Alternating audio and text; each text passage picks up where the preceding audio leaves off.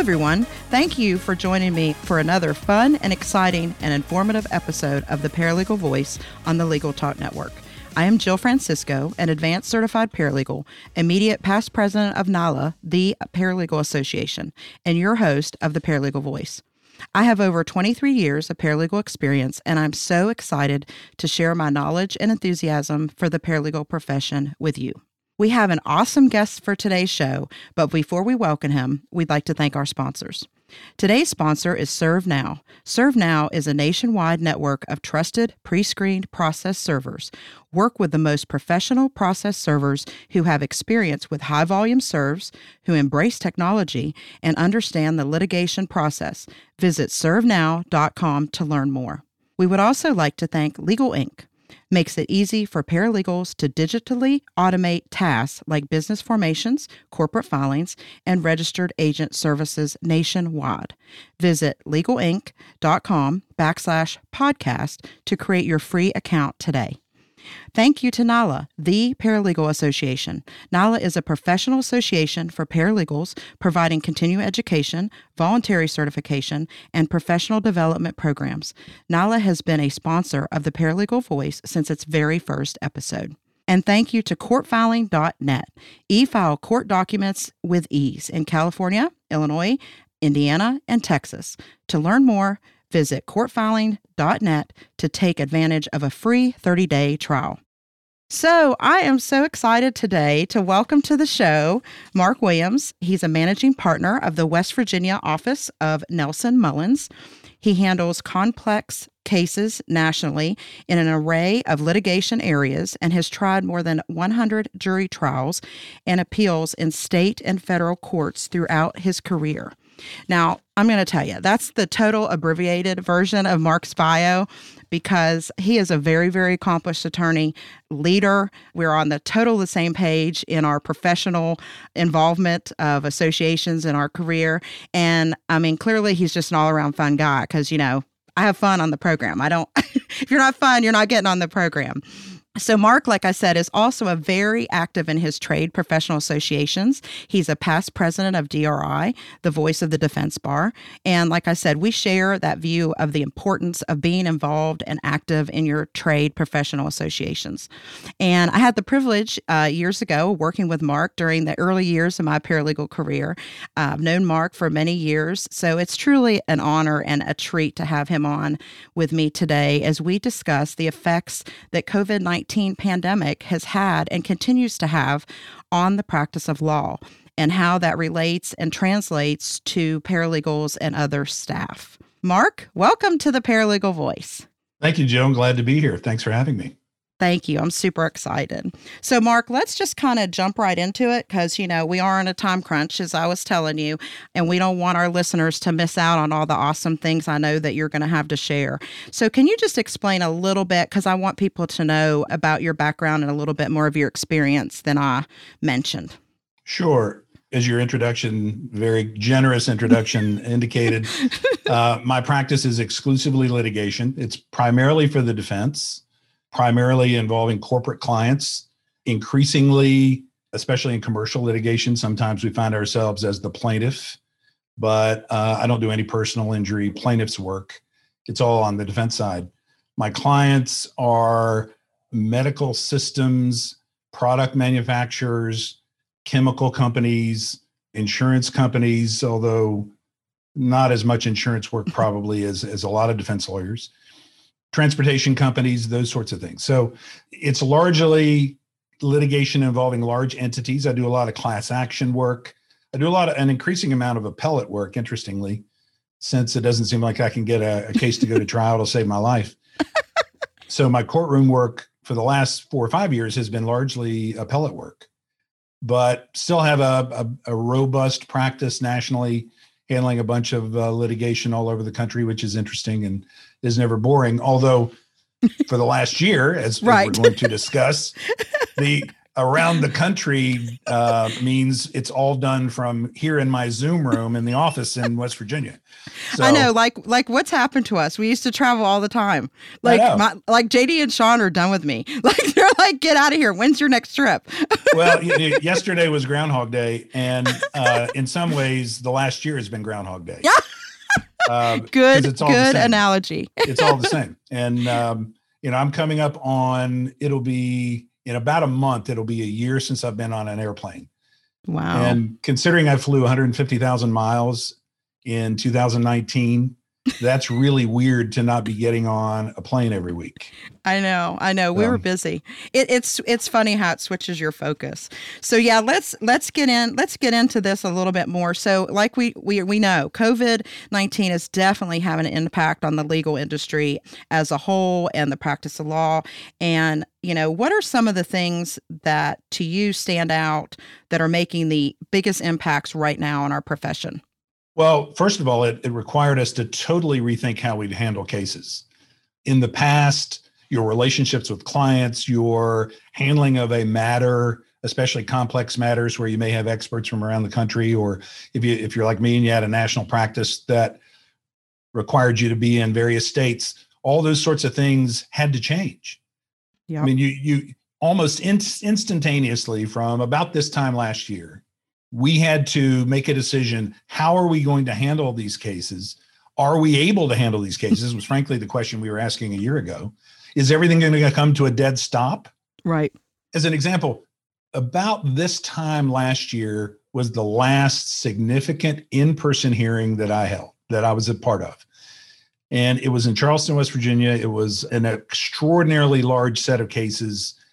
And there were lawyers from all over the country that had come for this hearing. There are probably close to 100 lawyers in the courtroom. They had to have it in the ceremonial courtroom in Charleston because that was the only courtroom large enough to hold everybody. Fit everybody. And little did we know, but that a paralegal, as it turns out, for one of the plaintiffs' firms had COVID. Oh, gosh. Now, at that point, we all sort of understood, or we knew about the possibility that there was a virus out there that we needed to be careful about. But, it didn't stop us from having 100 people shoulder to shoulder in a courtroom. Right. And, we were still shaking hands or hugging people that we knew, because a lot of these lawyers, we see all the time and we're friends with.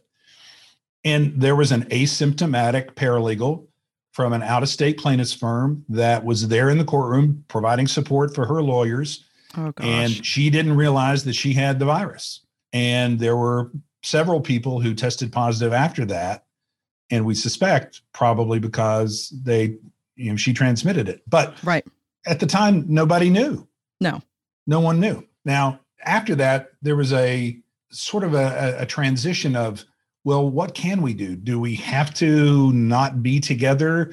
Should we be careful about being together? The whole masks issue was something that we hadn't decided on wear yet. them. But it also became apparent almost immediately that there were going to be changes in the way that courts were dealing with us. Yep. So most of the courts around the country started imposing orders that would limit what you could do. It created problems with especially firms that had corporate clients, because a lot of the clients, especially if they were product manufacturers of some kind, they weren't able to move product. So they wanted their cases put on hold to the extent possible to try to save money. So there was just a tremendous amount of uncertainty. Yep. And what happened was that it ended up forcing all of us in law firms around the country to reach an understanding of how we were going to do this, how we were going to proceed with these cases, and frankly, embrace some things that maybe we weren't willing or prepared to embrace prior to that. Yep. And technology played a huge part in that. And I'm sure we'll talk more about that as we go forward. But, just if you think about all the things that are a given today that we never thought about then. First of all, who had heard of Zoom before January of 2020? Right. I mean, we had the technology. I always say that. We had the technology. We just never used it. I'm sure you do the same thing. I have quarterly, thing now with my friends, friends in Florida. And I'm like, why didn't we do this before? We could have. We just didn't use the technology. Well, I mean, we all had conference calls. We all spent way too much time on conference calls, especially, like when we're involved in professional organizations, they sort of exist on conference calls because you get people from around the country that are trying to get involved. And it was one of the friends I used to tell my kids, they're like, well, what does dad do? Well, dad talks on the phone. That's what he does. He talks on the phone all day. Constantly. Like, that's it? You talk on the phone? I'm like, yeah, that's pretty much it. I talk on the phone. But now I talk on Zoom. So it's just a more sophisticated version of the same thing. It is amazing. And I like how you mentioned that things that, we are going to have to embrace. I mean, we had to embrace. I mean, I think if you were going to still be successful and still maintain, do your job for your clients, I think that you had to embrace it. And I think it's definitely stuff, I like what you said, that it was stuff that just you wouldn't have done before. I mean, I just think I compare the working from home or working remotely. I mean, think about how law firms and whatever companies, not just law firms, but companies, whatever, would have never allowed that. And now they've seen it over the months. I mean, I hope this is the case, that it's just as productive, some cases more productive. Staff's happy, workers are happy, I don't know. But I just think that you would have never maybe seen that. You would have only had a select small, cluster of companies and places that were given that a go before this. Yeah, I would like to think that I was progressive enough to say that I understood that people working from home could be as productive as if they were at the office. And that would be a lie. I mean, that would not be the case, because like most lawyers, my assumption was that you need to be at the office. I understood if people had to take time off, or they had issues, or they had, kid issues or things like that they had to deal with and manage. I've always been a believer that you have to have the flexibility for that sort of thing. Yeah. But the concept of working from home, being as productive as being in the office, I bet there probably was less than 10% of the workforce in the legal field that thought that could happen, that thought that's possible. And yet, I think you're totally right. And yet what we found out was we can be as productive. Yeah. And I think even like you said, I think even more so. I've tried to find the positives, and I think you're the same type of person. We try to find the positives of whatever situation it is. And I think that's what I keep saying. I'm like, there are a lot of opportunities that are coming from this too, in addition to, things that aren't so awesome and aren't so great for us. You got to take the good with the bad. So, well, it's kind of in some ways it's a mixed bag. On the one hand, working from home is easier.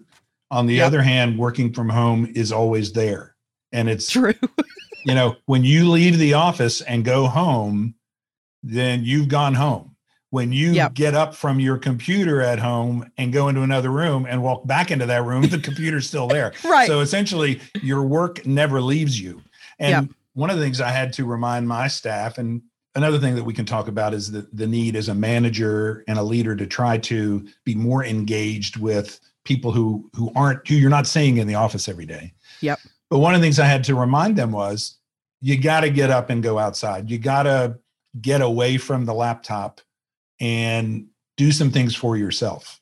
Yep. Every day, it's a good balance. You need to make a commitment to, I'm going to go walk outside. I don't care if it's 30 degrees outside, or I'm going to go make something for myself. I'm going to go cook, or I'm going to go read a book, or I'm going to go play with the kids or the dogs, whatever it is that can remove you from work, so that you're not constantly at any point when something isn't happening, you're not in front of the computer looking at emails. Yeah.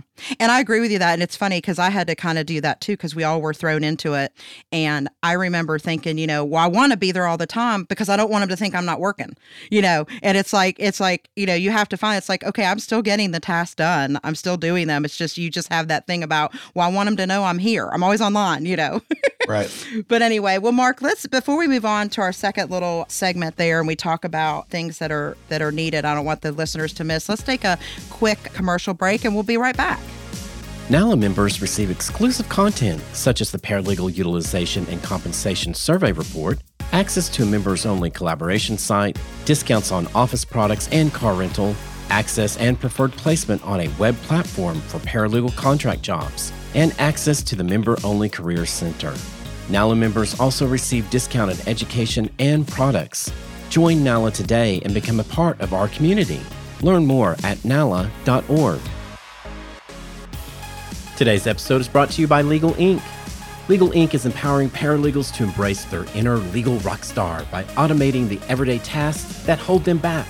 Through their free dashboard solution, paralegals can quickly and easily automate services like business formations, corporate filings, registered agent services, and more. Visit legalinc.com to create a free account and check out legalinc.com/podcast for a chance to win Legal Rockstar swag. Welcome back to the Paralegal Voice. I'm Jill Francisco, and my guest today is Marc Williams. And today we are discussing the COVID pandemic and how it has had some effects on the practice of law. We're going to jump right back in there. And, Marc, as we were talking about, as a consequence of the pandemic, paralegals, other legal staff, we've all seen changes to tasks. I mean, attorneys too, really everybody that's working in the law practice, tasks and skills required to perform, our usual work duties as they were before. What jumps out at you as being some, imperative things and skills that paralegals and other staff need to know to really be on top of it right now, the way that we're having to practice law?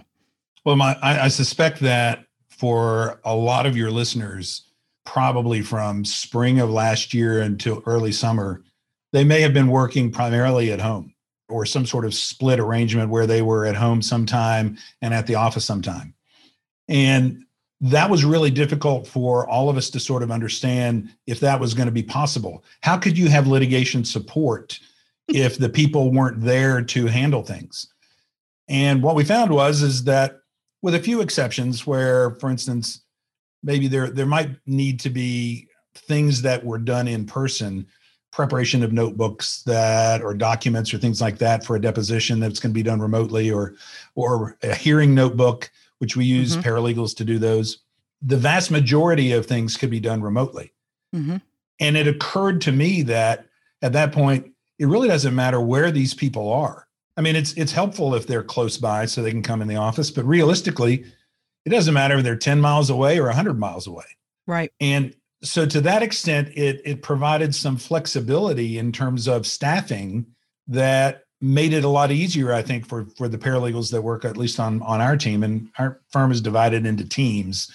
And in my team, which is primarily made up of people from the West Virginia office, but also has people from Columbia, South Carolina, and Charlotte, and will soon be from the Washington, D.C. office.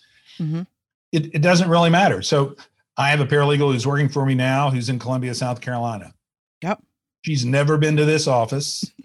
She's got, 25 years of experience, and we hired her because we were lucky to get somebody with that level of experience handling litigation that could instantaneously get started on things. But one of the reasons that I was comfortable in making that hire was that I knew it didn't matter that she wasn't here in the office with me. Yep. So to that extent, one of the things that a paralegal needs to be thinking about as we go into this new area, which I'm sure we'll talk about the future, but I don't think it's going to change. I'll tease that at this point. Throw that out there. In the next block, we're going to talk about it, but I don't think it's going to change that much. Is how can you make yourself valuable to somebody without being in the office, being able to walk in and ask them questions? What are the sorts of things that I need to be able to do in terms of accessibility, in terms of communicating quickly?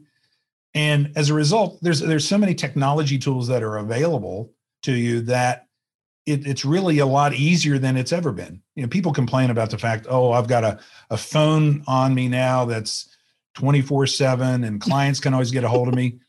I try to think of it in a different way. It gives me the flexibility that I don't have to be in the office all the time by the phone. Yeah. Because I do carry that thing. Everybody has that number. You have my number. Everybody I've ever known has my number. And they can get a hold of me no matter where I am. So if I leave to go to my son's soccer practice and it's really urgent that someone get a hold of me, they can do that. Yep. I had a plaintiff's lawyer text me at 1 a.m. the other night. Now, I wasn't That's a little bit much. I wasn't awake, but it was something that, I saw when I woke up the next day. Yeah. And that's okay. I don't mind that. I'm probably one of the few people that doesn't mind those sorts of intrusions because I'm pretty good at ignoring things that I don't need to deal with immediately. But from the support staff component, of paralegals and other professional staff, I always want them to be thinking about how can I make myself invaluable for the person that I work for? Yeah. Their job is to do the things that's going to make it easier for me. And that's why I've always considered the paralegal job the hardest in the office and the most valuable in the office. And why we take great pride in hiring really good paralegals and training them up and giving them responsibility and rewarding them for their work. Because frankly, with the cases that we handle and the complexity of the matters that we're dealing with, we have to have that kind of help. Yeah.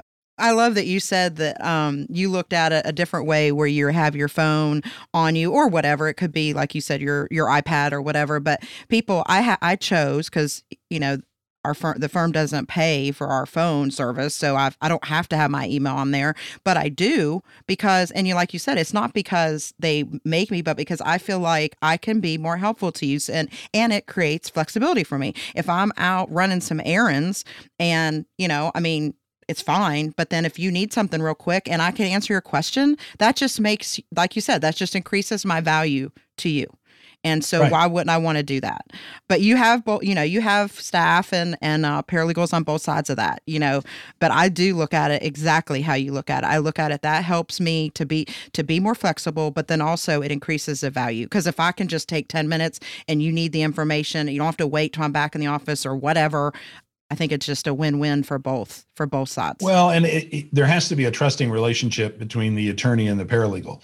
Yeah. The attorney's abusing it by saying, by golly, I want you to be online 24/7. And anytime I ask for something, I want an instantaneous response. Well, one, that's unrealistic. And two, that person's not going to work for you very long. Right. And, right. and you should quit that job because that person's a phrase that I can't stay on a podcast, but you have to have some respect between the attorney and the paralegal so that I understand the sorts of things you're trying to do and the issues you're dealing with. Because frankly, one of the things that came apparent to me in this pandemic was that you had a lot of young parents that were trying to juggle childcare or children who weren't going to be at school. And now we're home all the time or some split schedule. Yep. Like, your child and my child are both on split schedules now. Yep. So we know they're going to be home a certain number of days and at school a certain number of days. And you have to account for the fact that people have to deal with that. Yeah. And if you don't, then you're not understanding the reality of what your staff is dealing with. Yeah. And you have to account for the pressures that they're under in trying to manage that. I mean, we had some young parents that were childcare that they traditionally relied on wasn't available. And what are they going to do? Bring them to the office? No, we were able to work out arrangements for them to work from home, even after we came back in June, right? Where we were largely back full time in June.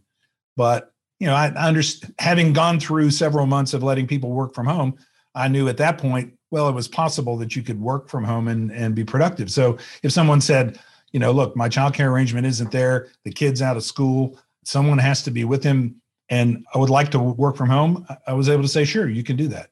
And it worked out. Yeah. And I think you're exactly right. And I also think I've said this before to some paralegals. I'm like, this is really telling of your employer. How does your employer, you liked your job before the pandemic? You thought it was fun. Oh, how did they treat you during this? What was really the reaction? And like you said, things that are beyond my control, I can't help that no matter how committed I am to my work. And I think that it was very telling for some. So, maybe some will be looking for other jobs, and then some may, really step up their game and just be even more, dedicated and loyal because they've seen their employer really, step up for them. So. Well, and I think most firms are going to have an understanding, whether it's a small firm or a large firm like we work for, they're going to be understanding that there is a difference, that things that they may have anticipated a year ago as being problematic are not necessarily so. Right. I mean, I get much in the same way that we were talking about technology, that no lawyer wanted to be forced to take a deposition remotely. No. Because it was always, I have to be across the table from the witness. I have to be able to look them in the eye and, be able to see their soul. Well, then when all of a sudden that wasn't possible, it's like, oh yeah, okay. I can do it over Zoom. Yeah. And then you do it and it's great. Yeah. And it works out fine. Once you've done it 10 times and you learn how to manage documents over a computer, it's fine. It's fine. It's not that big a deal. It's the same way with managing a staff and understanding that they're not always going to be there. And sometimes they have to work from home, that it's okay. Yeah. It's workable. And if you've hired correctly, if you've made the right hire and you've trained them the right way, it's going to be as fine if they're working from home than if they were in your office. Yeah. And I still say, and I tell this to people, I still say, hey, I feel like, and obviously there's an exception, but I feel like if you're a good worker in the office, you're going to be a good worker at home. If you were slacking already, you're just going to slack some more at home. That's right. The slacking will probably increase at home, but I feel like if you're a good worker, you're going to still be a good worker.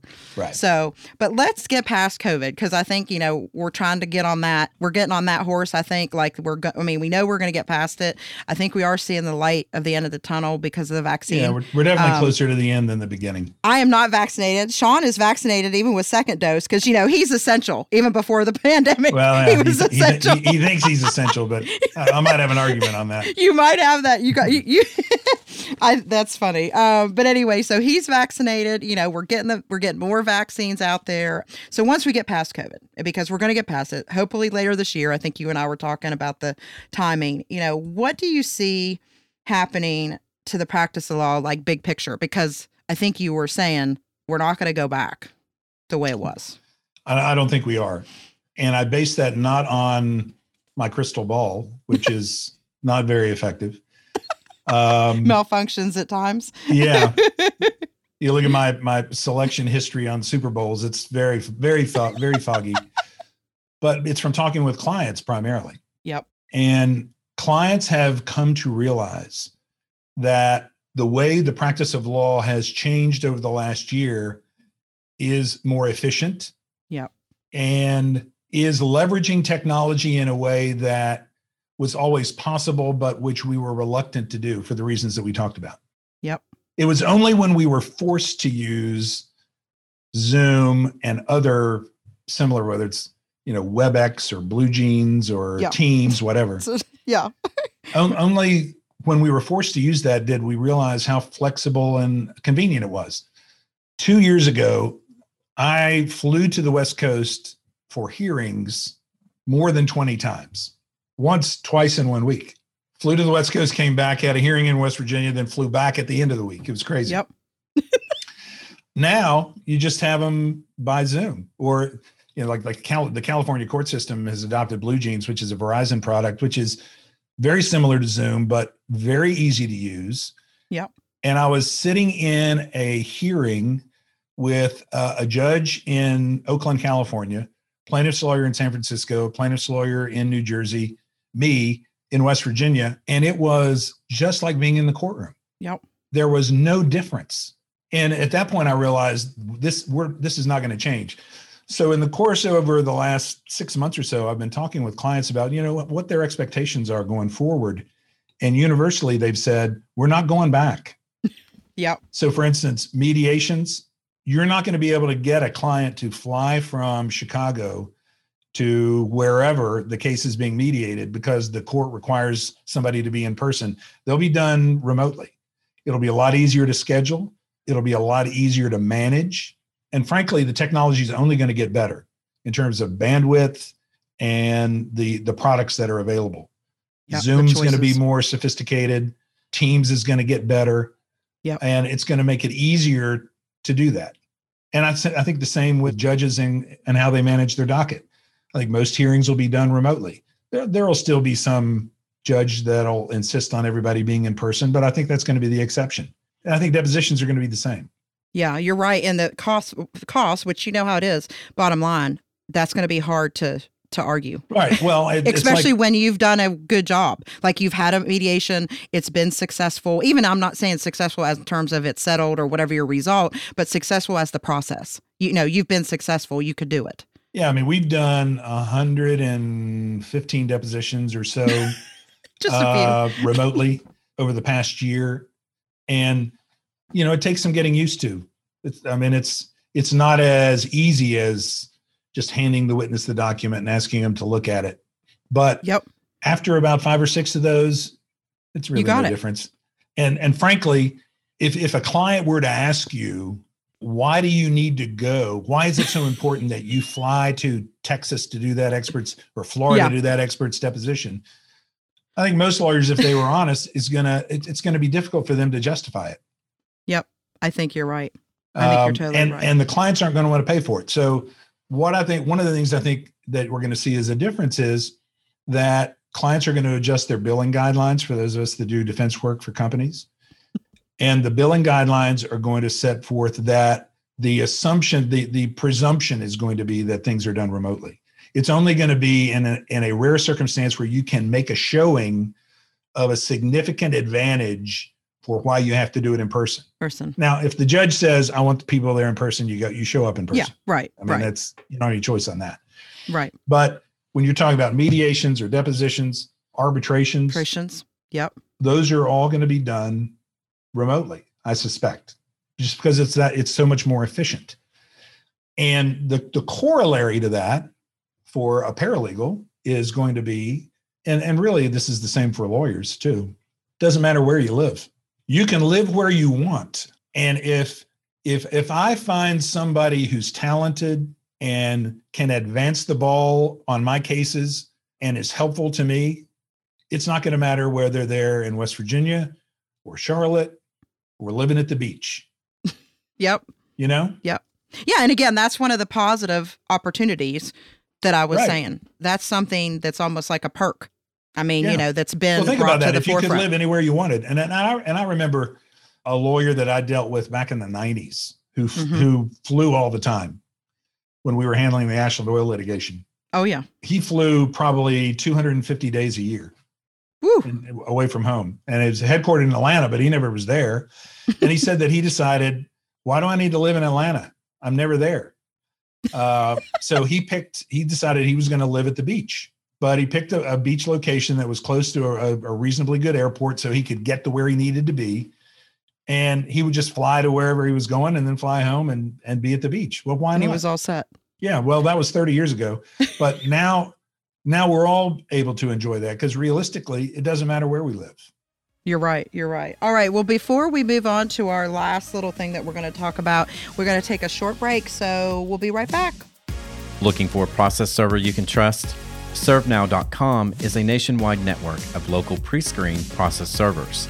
ServeNow works with the most professional process servers in the industry, connecting your firm with process servers who embrace technology, have experience with high-volume serves, and understand the litigation process and rules of properly effectuating service. Find a pre-screened process server today. Visit www.servenow.com. This episode of The Paralegal Voice is brought to you by CourtFiling.net, your solution for electronic filing in California, Illinois, Indiana, and Texas. CourtFiling.net provides a better e-filing experience so you can spend more time helping clients. Because they know that work sometimes happens after hours, CourtFiling.net offers 24/7 phone, email, and chat support. Visit CourtFiling.net to receive 30 days of unlimited free electronic filings and see how you too can e-file court documents with ease. Welcome back to The Paralegal Voice. I'm Jill Francisco, and my guest today is Marc Williams. And before the break, we were wrapping up our discussion on the changes and the tasks and the skills and the things that paralegals and other staff, need to be aware during the pandemic because, as Marc and I think, both agree, we're not going to be going back to how we practiced before the pandemic occurred. So let's try to shift gears just a little bit and let's talk about so we're going to prepare for the shift in the practice law because as you said, Marc, it's definitely going to happen. How can paralegals be prepared for the new normal? I think we talked about being accessible, doing the things that will make you valuable to your attorney and to your employer. But what else do you think that we can really get ahead of on that? Well, there's one thing that I wanted to be sure to mention, and this is not pandemic related, but it reflects the change in the profession. And it's the blurring of lines between administrative professional help and a paralegal providing assistance. And it's probably more prevalent in defense firms that are focusing so much on trying to increase the ratio of administrative assistants to billing units. Mm-hmm. There's a lot of pressure, especially in larger firms, to have a ratio of how many lawyers, basically it's usually lawyers, but you got to account for paralegals too. Yeah. How many lawyers are there per administrative assistant, what we used to call secretaries? Yep. And as that increases, as that pressure increases, there's less time available that administrative assistant can do purely administrative tasks in support of the lawyers or the paralegals that they work for. And as a result, a lot of that ends up being handled by the paralegal, but then clients are pushing back on that because it's perceived as purely administrative tasks. Most of the clients don't want to pay for something that they think a secretary should be doing for free. Yep. And increasingly, I'm seeing with corporate clients a lot of conflict and pressure to reduce the amount of work that a paralegal would do that should be or could be done by administrative assistant. And frankly, it's a gray area. I mean, there's not clearly defined lines where it's like, okay, everything to the right of this line is something that a secretary should do, and everything to the left of the line is something a paralegal should do. It's difficult to be able to discern exactly where that sits. And as firms are under more pressure to reduce the number of non-billing units that they have in the firm, then it makes it harder for a paralegal to do what they're required to do because they're doing tasks which the client may not want to pay for. Yeah. Now, the importance of that is that the lawyer has to make sure that the paralegal understands what is allowed by the client under the billing guidelines and what's not, how the descriptions, if you're billing by the hour, are written so that they're not losing credit for the work that they do. But also, as a partner that has billing relationships with a lot of clients, sometimes I have to try to figure out a more creative way of doing that work and getting paid for it that doesn't subject me to appealing billing entries or reviewing billing entries. Yeah. And with some clients, I've gone to them and said, look, why don't we just put all the paralegal time on a flat fee? And that way you don't have to worry about it. And we'll account for the fact that some months we're going to go over and some months we're not, but let's try to figure out what a number would be that would be fair, that you're comfortable with paying so you don't have to spend a lot of time reviewing those bills. And that way we can commit the necessary staff to get the job done without this paralegal worrying about whether or not she's going to get paid for it. Right. Yeah. And I'm with you. And that's been somewhat effective, but I think you're going to see more of that as we go forward because of the pressures that these clients see. Yeah, and I think also it goes with the new ways of doing those things. Like you said, then the paralegal's adjusting, everybody's adjusting because there are new tasks. And there's also tasks that you had to do that you don't have to do anymore, or there's new tasks that have come along. And the thing is, like as a paralegal, it's like, what our rule, what did it used to be? Don't do anything you can't bill for. I think was our rule. Because like you said, there's no list. There's no like magical list. At least if there is, I've not found it. But it's like, well, and there's some paralegals that are so good, they're more valuable than associates. Let's be honest. Yeah. I mean, if you have a paralegal who's worked for you for 20 something years, yeah, they probably know more about practice of law than a new associate who just passed the bar. Right. Yeah. Yeah, I know. That's and funny you have to appreciate that. And you have to take the care and feeding of the staff who are so integral for your success is important as a lawyer. Yes, if you don't take care of them, they're not going to take care of you, basically. Right. And that's not going to go. That's not going to go. But what I was going to say too, it's like I get in the habit now. Like I see this more. Like I'm doing the substantive task that the attorney has asked me to do, and then there's, like you said, some of those gray areas. Portions, like doing the whole task, like, drafting something and then maybe e-filing it, preparing the exhibits, redacting. I mean, there's all these little components on something. And it's like, to me, it's more problematic to say, okay, the client is not going to pay for this one thing here. I'm just going to, get this flow because, it's like, you don't want mistakes. That's what I always worry about. Then right. Something gets missed, something gets, because you're just you can't complete the whole task. So I think that's a pressure that paralegals on. And I agree with you that it's hard sometimes and that they're changing. Well, especially as courts require more things like filing in certain ways with e-filing, redactions that have to be done in certain ways. Otherwise, you can get in a lot of trouble if the redactions aren't done correctly. And for a client to somehow assume that those are administrative tasks that should be done by someone else, maybe and maybe not. We had a situation where we had to remove 115 cases to federal court over the court, and we had to do it by a date certain. So we had 2 days to prepare 115 removals, pay for those, get them ready, and file them. And they all were e-filed.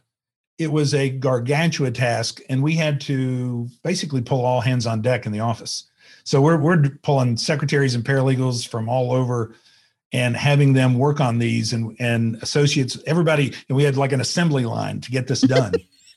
And we got it done, but it required a case that normally would have had 4 billers on it, all of a sudden had 20.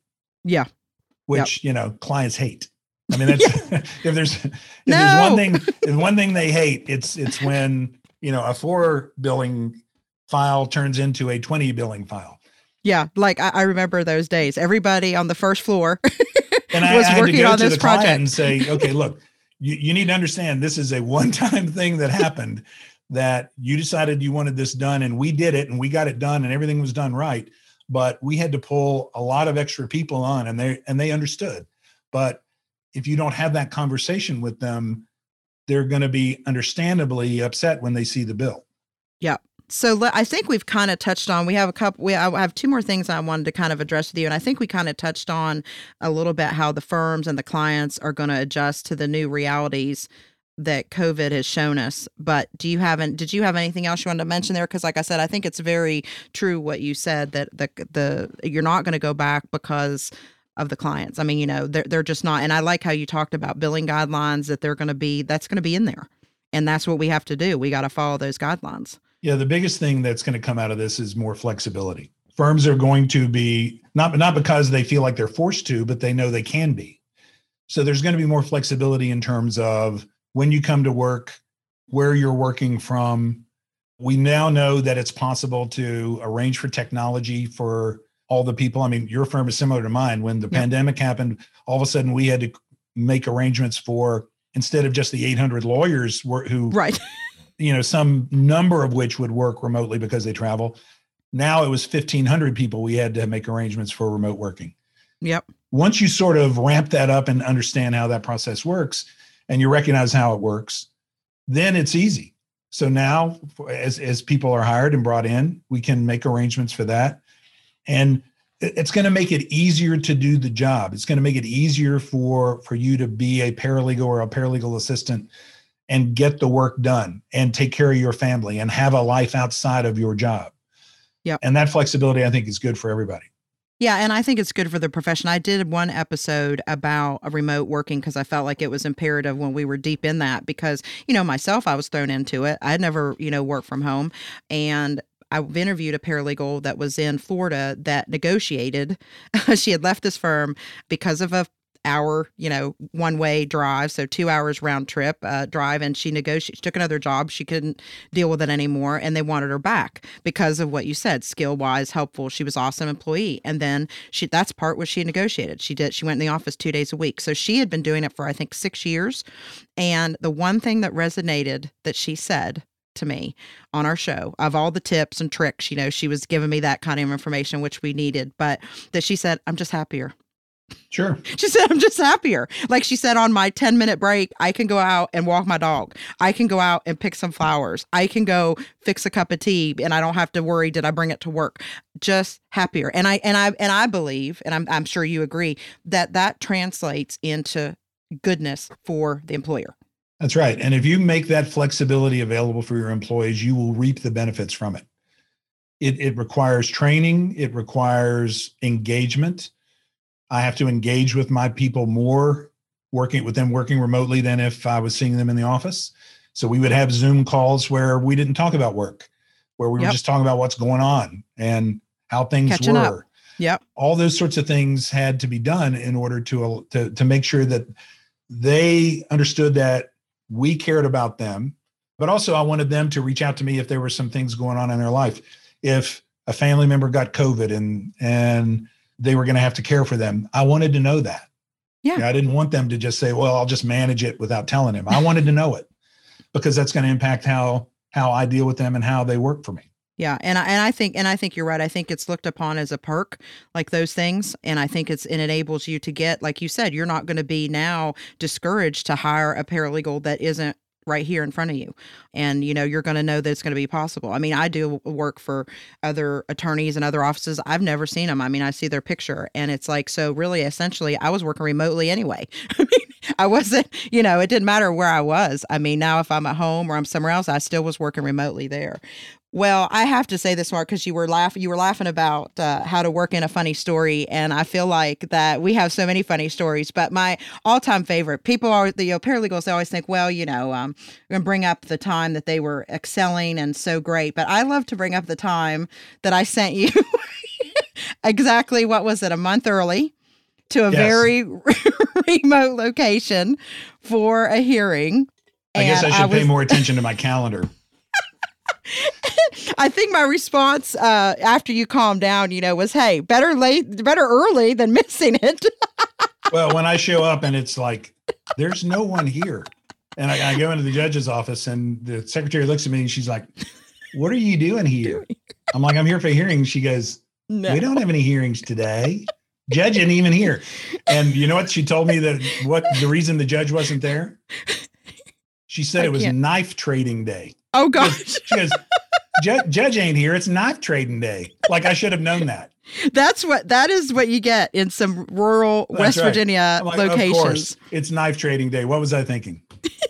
But I always remember that. And I think that you instilled on me to check my calendar, keep my dates straight. I don't think I've done something like that since. But no, I enjoyed working with you when we were in the same office. I mean, I like you for a lot of reasons, but one, I said, I love your love as you share with mine for the professional associations. Well, I'm really proud of you and what you've done with NALA. I mean, for you to be the president of NALA coming from West Virginia is really cool. And the fact that you do this podcast, which is so well done, I might add, although this might be the exception. This might be the one now. This might be the one you just throw on the shelf and say, maybe we'll just skip that episode. But we're obviously very proud of you and what you've accomplished and your continued contributions to the profession. I appreciate that, Mark. I really do. The only thing I want to do that I haven't got yet to do, and I know you've done in the past, is teach. I was all set to teach at Mount West and then pandemic. And, so obviously enrollment's down and, things like that. So I think we're going to give it a go next fall, teaching that intro to paralegalism. So hopefully I'll get to do that. It's a lot of fun. It really is.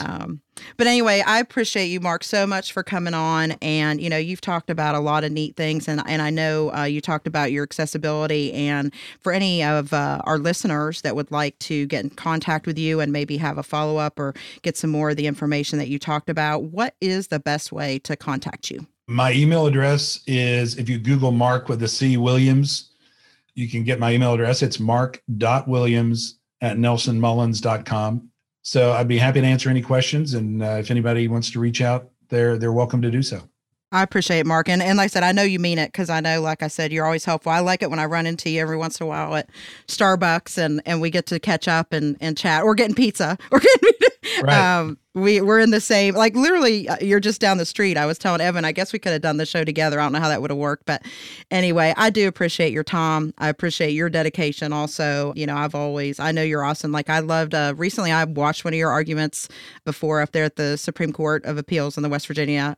I was waiting on another one and there you were. I was like, yes.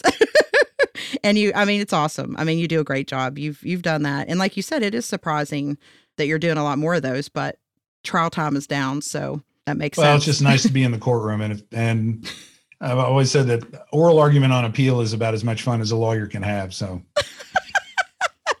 I think you're right on that. But anyway, I do appreciate your time today. I appreciate you coming on. So, thank you so much again for joining me. Oh, glad to be here. Thanks for asking. And also thank you to all our listeners who joined in today. And if you have any questions or comments for me, please contact me at jfrancisco@logical.com. I hope you will join me for a next episode. I'm Jill Francisco signing off for the Paralegal Voice. The views expressed by the participants of this program are their own and do not represent the views of, nor are they endorsed by Legal Talk Network, its officers, directors, employees, agents, representatives, shareholders, or subsidiaries. None of the content should be considered legal advice. As always, consult a lawyer.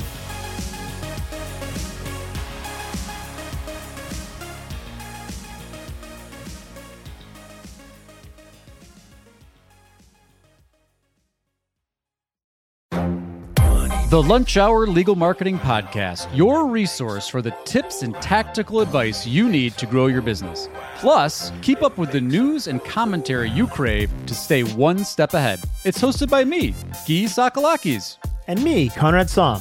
Every other week, we break down the issues holding back your marketing strategy and talk about the changes you need to be prepared for. Check out the Lunch Hour Legal Marketing Podcast wherever you get your podcasts or on YouTube.